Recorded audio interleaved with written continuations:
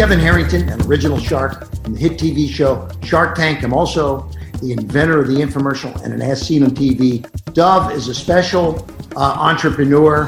He does amazing podcasts, but he's also a speaker and a consultant. Hi, I'm Sal Sylvester. I'm the author of Unite, the 4 Mindset Shifts for Senior Leaders, and founder of Coach Metrics. He's a thought leader in the field, fantastic author. He's got an amazing radio show. Hello there, my name is Brett Trapp. I'm a creative consultant living in Atlanta, Georgia.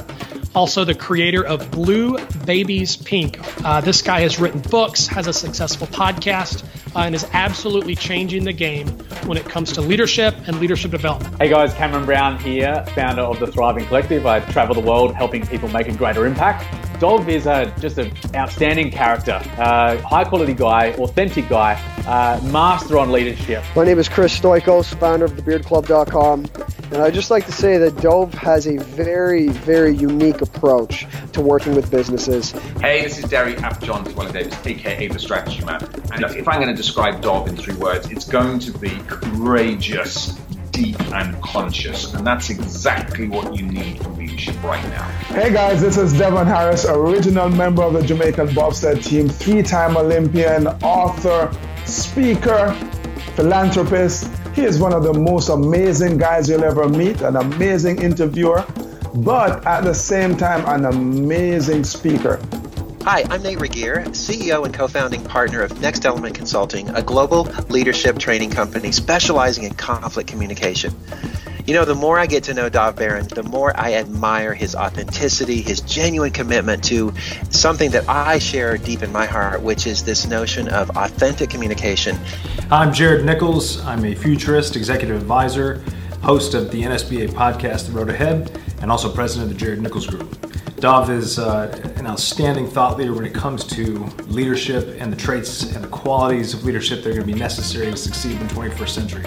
Hey everybody, Coach Brew here, best-selling author of Stadium Status, taking your business to the big time. If I had to describe Dov in 3 words, it would be expertise, genuine, and heart-centered leader. I'm John Burgoff, the president of Flourishing Leadership Institute, where we enable communities and organizations.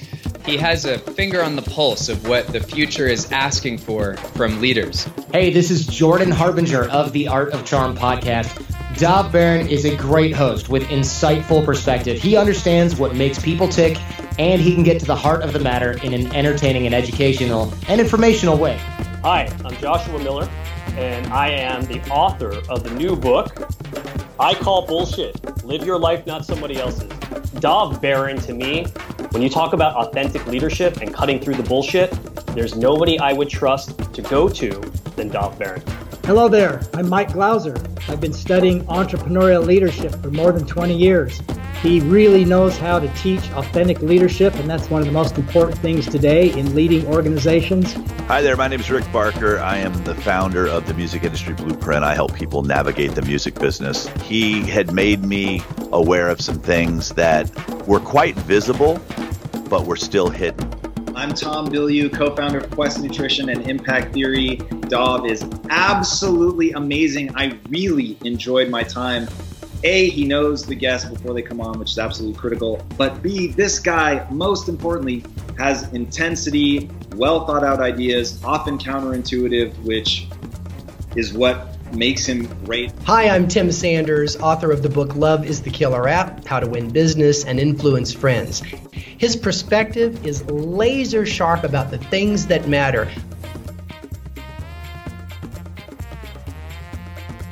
Hi, I'm Dov Baron. I am the Dragonist, and I'm your host.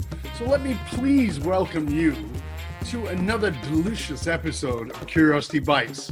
To find out how you can hire me, Dov Baron, as a strategist, or for you or your organization, go to dovbaron.com. Recently, I taught a leadership training entitled Creativity Unleash, during which we addressed this misconcept of what an artist actually is. Here's something I'm finding myself increasingly curious about these days: the many faces of an artist, and how we can no longer shame creativity if we're going to make a better society, which totally leads me into this binge-worthy episode and my guest, Jeffrey Madoff. Now, he is the author of Creative Careers, Making a Living with Your Ideas. And this book features insider advice from his amazing interviews with people like Damon John, Tim Ferriss, a couple of people you may have heard of, Randy Zuckerberg, Dave Asprey, Dennis Crowley, and even Roy Wood Jr., which I thought was really cool, and so many others. Jeffrey is the founder of Madoff Productions. It's based in New York City. He's been featured speaker at Wharton School, New York University, North Carolina State, South by Southwest Brazil, Vision Summit, RISE, Barclays Bank Accelerator, XRB Labs, Mastermind Groups, the Google's Next, and so many other things. You can find out more about him at madoffproductions.com and acreativecareer.com. We'll give you more about that later. So right now, ladies and gentlemen, put your hands together and help me welcome Jeffrey Madoff!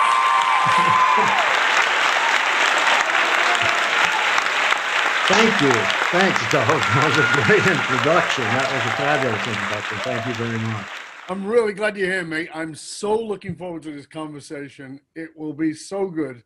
So before we start, we always start with the same question. What do you find yourself curious about these days? I find myself curious about where the world is going. You know, we are in such a surreal position now. I'm in the United States, in New York City to be precise. And you know how unfortunate it is that we're in the position that we're in, and that common sense things like you experience in Canada, that wearing face masks or not wearing them is not a political statement. It's a statement of public health and stopping the spread of disease. So I'm really curious about the state of the world and how did we get to a place where everything has become so weaponized and politicized. Yeah, that's a very interesting point, isn't it? I mean, it's become not just politicized, because everything does seem to be a political statement, but it's also become weaponized and can be used against you. I mean, I posted something the other day on which I said, just because I agree with something that somebody I wouldn't vote for said, doesn't mean that I've lost my mind. It means I've opened my mind, right? And it's not a political statement. It's like, this is my opinion, this is my choice, but it's like, no, you fit into this group now. And that part of our mind that so wants to grab people or grab opinions or grab things and shove them in a box is so limited at best, is a nice way of putting it. It's just not smart. It doesn't help us. When we lose the desire and ability to talk with each other and to engage with differing opinions that may test our own opinions, I think we're headed to a very bad, well, I think we are at a very bad place because it's become that polarized, and that's unfortunate. So I wonder about the future. I wonder about, you know, where this nation's health and global health. I mean, who could have imagined? It's like out of a science fiction movie what we're going through now. It's unbelievable. I think we're at a definite flex point, and you know, I talk about these points in our lives that are pivotal moments, and I think we are at a pivotal moment. But pivotal moments don't matter if we're pursuing normal, which a lot of people are, oh, you know, wait until things get back to normal. Normal's over. Pivotal moments give us the opportunity to step into choice points. And a choice point is where we say, you know what, this has happened. Now what are we going to do different, as opposed to how can we get back to normal? And I'm really hoping that that's what this is. I'm hoping that, it's my opinion. I'm hoping that, even though I wouldn't pick Biden for the head of the Democratic Party as we're recording this, but I'm hoping that he becomes a Lincoln, meaning that he surrounds himself with people who don't necessarily agree with him, like Bernie Sanders, like AOC, and even like a couple of Republicans who might be from the Lincoln Project, and just surround himself with people who think in a bigger, more inclusive manner rather than a right-left manner, which is what we've been dealing with. I don't want to see a replacement of the version we have now with the left side of that. Would just be crazy. I agree. And I think it's somewhat telling who he chose as his vice president, because it's not like they seemed the best of friends during the debates. No. And the fact that he took in someone of a differing opinion, to your point, I think may mean that there's going to be vigorous dialogue around a number of issues. Yeah, And I'm hopeful. But you know what phrase you reminded me, what phrase I can't stand is new normal. It drives me crazy because new normal, in order for it to be a normal of any sort, it has to have been around and established a mode of behavior that is lasting. So you can't call something a new normal because that just happened. That's not a new normal. It's right crazy. Now, that's right. We're living in a blip, you know, and that's what's happening now, you know. That's exactly what it is. Now, Jeffrey, before I get into, there's so many things I want to talk about with you. You have such a wonderful background, but, and I'm going to go into where you came from and, you know, the kinds of things you've done. But I would like, there's obviously going to be a lot of people listening to this who've never heard of you. Maybe quite a lot of them who've never heard of me. What? So what are some of the things that you would like people to know about you, you know, before I get into all the details of who you are and where you're from? Well, I'm live in New York City, as I mentioned. I am a husband and a father. So I have all the ups, downs, obstacles, and clear paths to run, dealing with familial relationships. I'm a professor. I teach at Parsons School for Design, which is one of the top design schools in the world. I have a production company, as you had mentioned. And I also have a play that I wrote and I'm producing. As a matter of fact, we had a meeting about it today because we're hoping we actually have a theater and we are due to open in May of 21, which is now somehow seeming dangerously close. So I am engaged on a lot of different fronts in terms of the things that I'm doing. And, but throughout the week, every week, I also talk with very dear friends of mine because I think that relationships are so important. And most of my closest friends are people that I grew up with in Akron, Ohio. And I believe there's such great value in relationships, and there's different kinds of relationships which we can talk about, but those are really important to me too. So there's my work, there's my family, there's the friendships that I have, and that's kind of the smorgasbord that I offer, plus all the different kinds of work that I do. You graduated with honors at University of Wisconsin with a degree in philosophy and psychology. Yes. You were also on the wrestling team.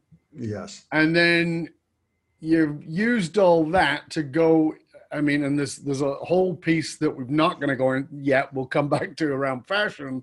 But then you've used all that and you've gone into film and the theater business. What the hell, man? You can't make up your mind to what? Correct.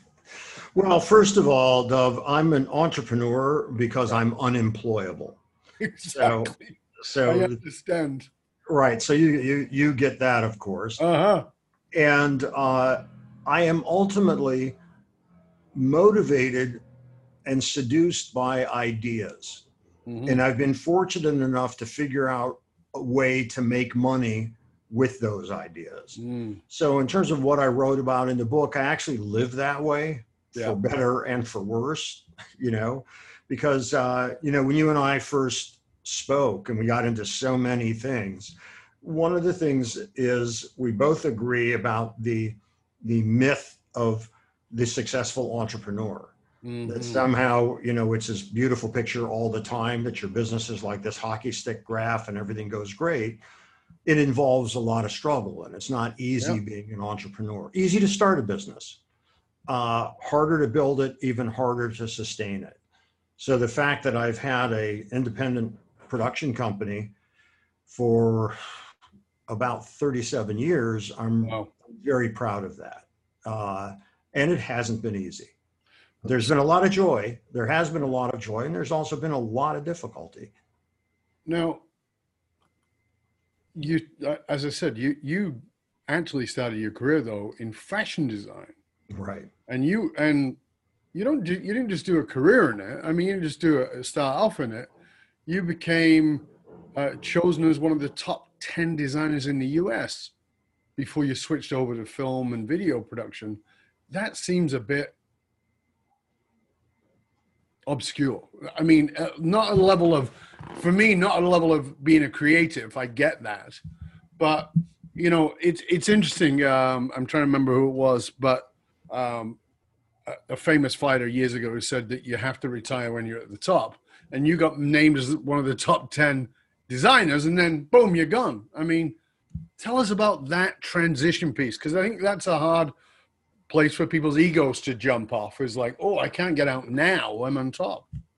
Well, first of all, let me be clear. I was chosen one of the top 10 young designers in the United States. Sure.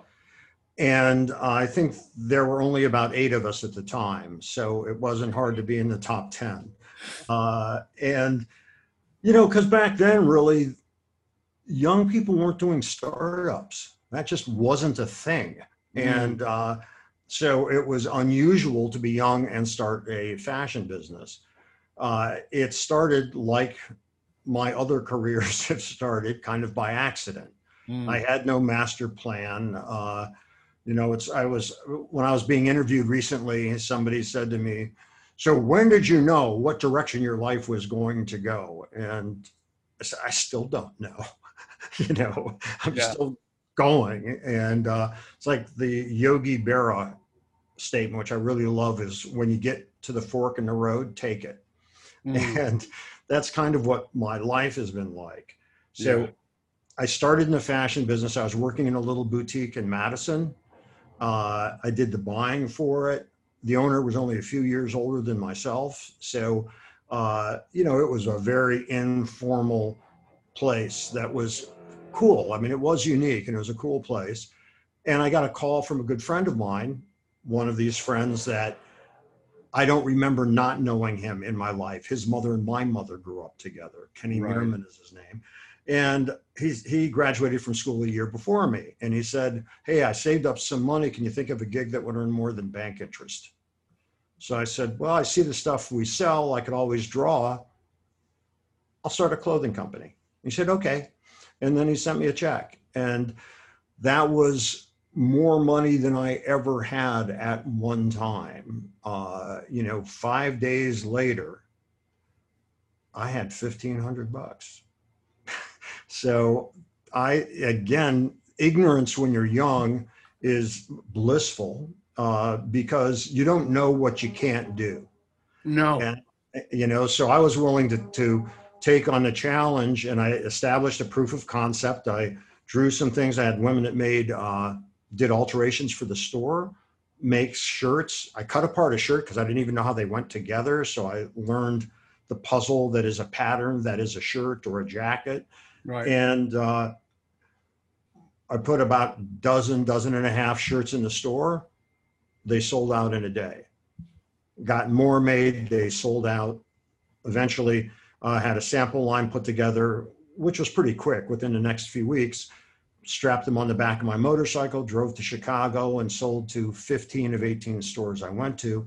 And I was on my way, even though I had no idea what I was doing.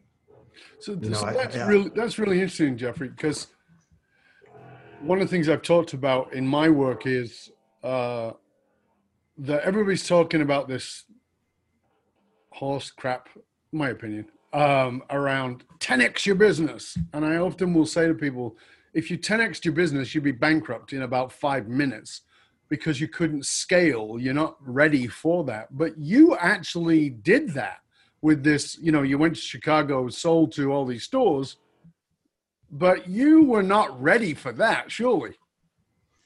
No, I wasn't. As a matter of fact, to show you how unready I was, I went to Chicago Merchandise Mart to buy fabrics. And, I figured out I figured out the math to figure out how much I needed. Mm. What I had learned, first of all, was when I went into a store and I saw fabric on the bolt, I thought that was wholesale because it hadn't been made into anything yet.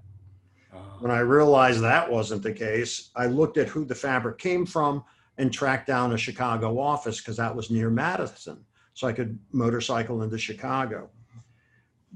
At that time, I had hair and it was down to here. And do you have any pictures? Not close by, but I. Oh, damn. And what was funny is a lot of the salespeople wouldn't take meetings with me. I'd made the meeting in advance. When I showed up, they were sorry, but I was wearing a motorcycle jacket and jeans and had long hair and a beard. They didn't want anything to do with me. And, when they spoke to me on the phone, they didn't know what I looked like. No. And so, that's an interesting thing in and of itself, right? That you are judged by your appearance.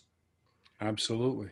But there were some nice people, and there were some nice people who actually found it interesting and kind of novel that this young kid, me, was starting a business. And one of the salesmen said to me, all right, so you're buying a few thousand yards of fabric. Where do you want to ship? Do you have a contractor? I said, a contractor? I said, yeah, do you have a contractor? And I said, I'm not sure. What is a contractor? And he said, somebody who's going to manufacture your clothing. And I said, not yet, no. I said, wow. He said, and he goes over his desk, flips through his Rolodex, and he says, here's a guy you should meet. He can help you out. He's a good man. And he was a good man. And that's how I got started. So I was constantly meeting people, talking to people, questioning, and trying to learn. One of the things I learned that there's some really great people out there who were very generous and will share their wisdom and ideas. And there's other people that are going to screw you and take advantage of your ignorance. And so then another survival skill is kind of vetting the people that you do business with and figuring out sort of the what's what. But that's what you were just saying a few minutes ago. I mean, that's a thing that one of the things that I know, I grew up very poor, and I got fed a lot of bias about wealthy people. Most of it was nonsense. And one of the things I learned is that actually people who are genuinely very successful, and by that I don't mean they have a ton of money. They likely do, but it's not always the case, are extraordinarily generous. The people who are pretending to be very successful are not. They're usually assholes. So it's really fascinating to me because those people are usually very happy to help you out, find a way to add value to you. But the skill set on the other side is what you were talking about, which is that I had to learn as I went out in the world from where I was from, because like you, I looked different than everybody around me. I dressed differently. I was a fashion guy. I was in all that world. That's part of where there's so many crossovers for us. But aside from all that, I also was from Northern England. And when I went south, that was like, I might as well have been from the south of the US going north. It just was like, it just was like a black-white thing. That race thing is a class thing in the UK. And the fact that, obviously I didn't speak the way I speak now, but as a kid, I had a very strong Northern accent. And that accent immediately got me dismissed. Immediately. And so you got the advantage of a phone call and you could be heard. I didn't even get that advantage. So one of the skills I had to learn, like you, was how to work out quickly, this person's a dick, this person's great. And how many people would just, it didn't matter. They just wanted to help you and serve you. And I think that is a great skill that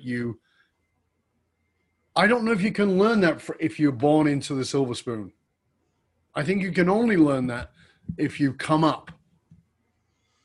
Well, it's interesting. There are people, regardless of their means, who are generous of spirit. Of course. And those are the people that will help you. And I haven't found any delineation that I can generalize about, but I'll tell you a quick story that is to your point. One of the greatest cinematographers of all time was a man named Vilmos Zsigmond. I think he was nominated for more Academy Awards than anybody. He shot E.T. He shot Close Encounters. He shot Deliverance, McCabe and Mrs. Miller, and he was astounding. And I always loved his work. So first I wanted to check him out because I was doing some commercials and I wanted to use him. And I called Camera Service Center, a place in New York that rents cameras, because I knew some of the guys there had worked with Vilmos. And I said, so tell me what Vilmos is like. They said, he's a fucking legend. Why are you asking? And I said, because if he's an asshole, I'll hire a legend who isn't. Well, I talked to Vilmos and we really hit it off. I hired him, telling him that I would give him the Academy Award for Best Actor, because he's certainly been successful in fooling me if I didn't really enjoy working with him. I loved working with him. One of the cinematographers who had worked with me before, a young guy, idolized Vilmos. And so I arranged for me to introduce him to Vilmos because it was like meeting his idol.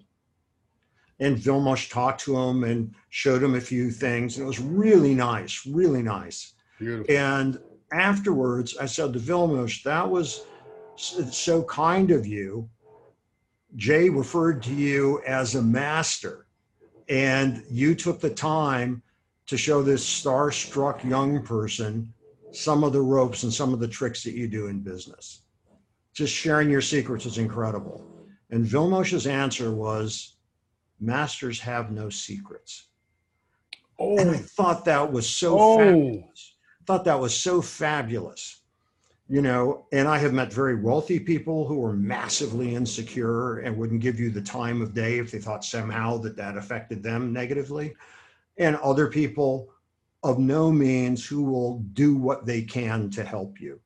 So I think it's more the quality of the person, how they were raised and how they accumulated their wealth, and eventually what their own self-image and self-esteem is. Well, I couldn't agree more. I definitely think it's to do with the self-worth of that individual. But I was talking about it from what the bias had been given, which was that rich people are all a-holes, and they're just not. I mean, as I've always said, money won't solve all your problems, but neither will being broke, right? So the truth of the matter is that I love what Oprah said. Money doesn't change you, it magnifies you.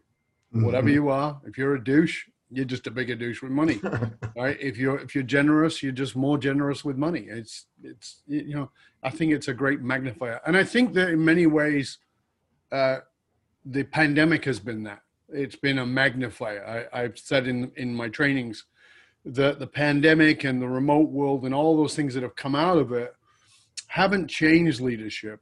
They've magnified it. If you are a command and control, top-down, micromanaging idiot, you just got a million times worse with remote work. Right. And if you're somebody who trusts the people you work with and you have a great culture, you just trust them more. You go, okay, I know you can handle this. That's fine. And you support them in any way they can. And so I think that the crisis, and I've said this before, it's part of my rhetoric, is that the trials, tribulations, and crises of life either magnify and refine you, or they define you. And for sadly many people, they define them, and they hold on to this lifetime of resentment about whatever shit happened, as opposed to saying, you know what, that was horrible, but it really rubbed the grit off and let the diamond shine. And that's a really interesting piece. We're going to take our first break, and we're going to come back in a minute, because we got so many great places to go. There's fashion, there's movies, there's production, there's your play. I want to talk about that and the whole thing around that and the ties. Like I said, there are so many crossover lines between the two of us, Jeffrey. I'm really excited to dive into that and where all that can go. And I hope for you, dear listener, you'll stay with us and come back for part 2 of my amazing interview, this binge-worthy interview with Jeffrey Madoff. Now, again, amazing man doing amazing things. You want to find out more about him, go to madoffproductions.com, or you can go to acreativecareer.com. I did say Madoff right? You did. Okay, good. All right. And we'll be back in just a few.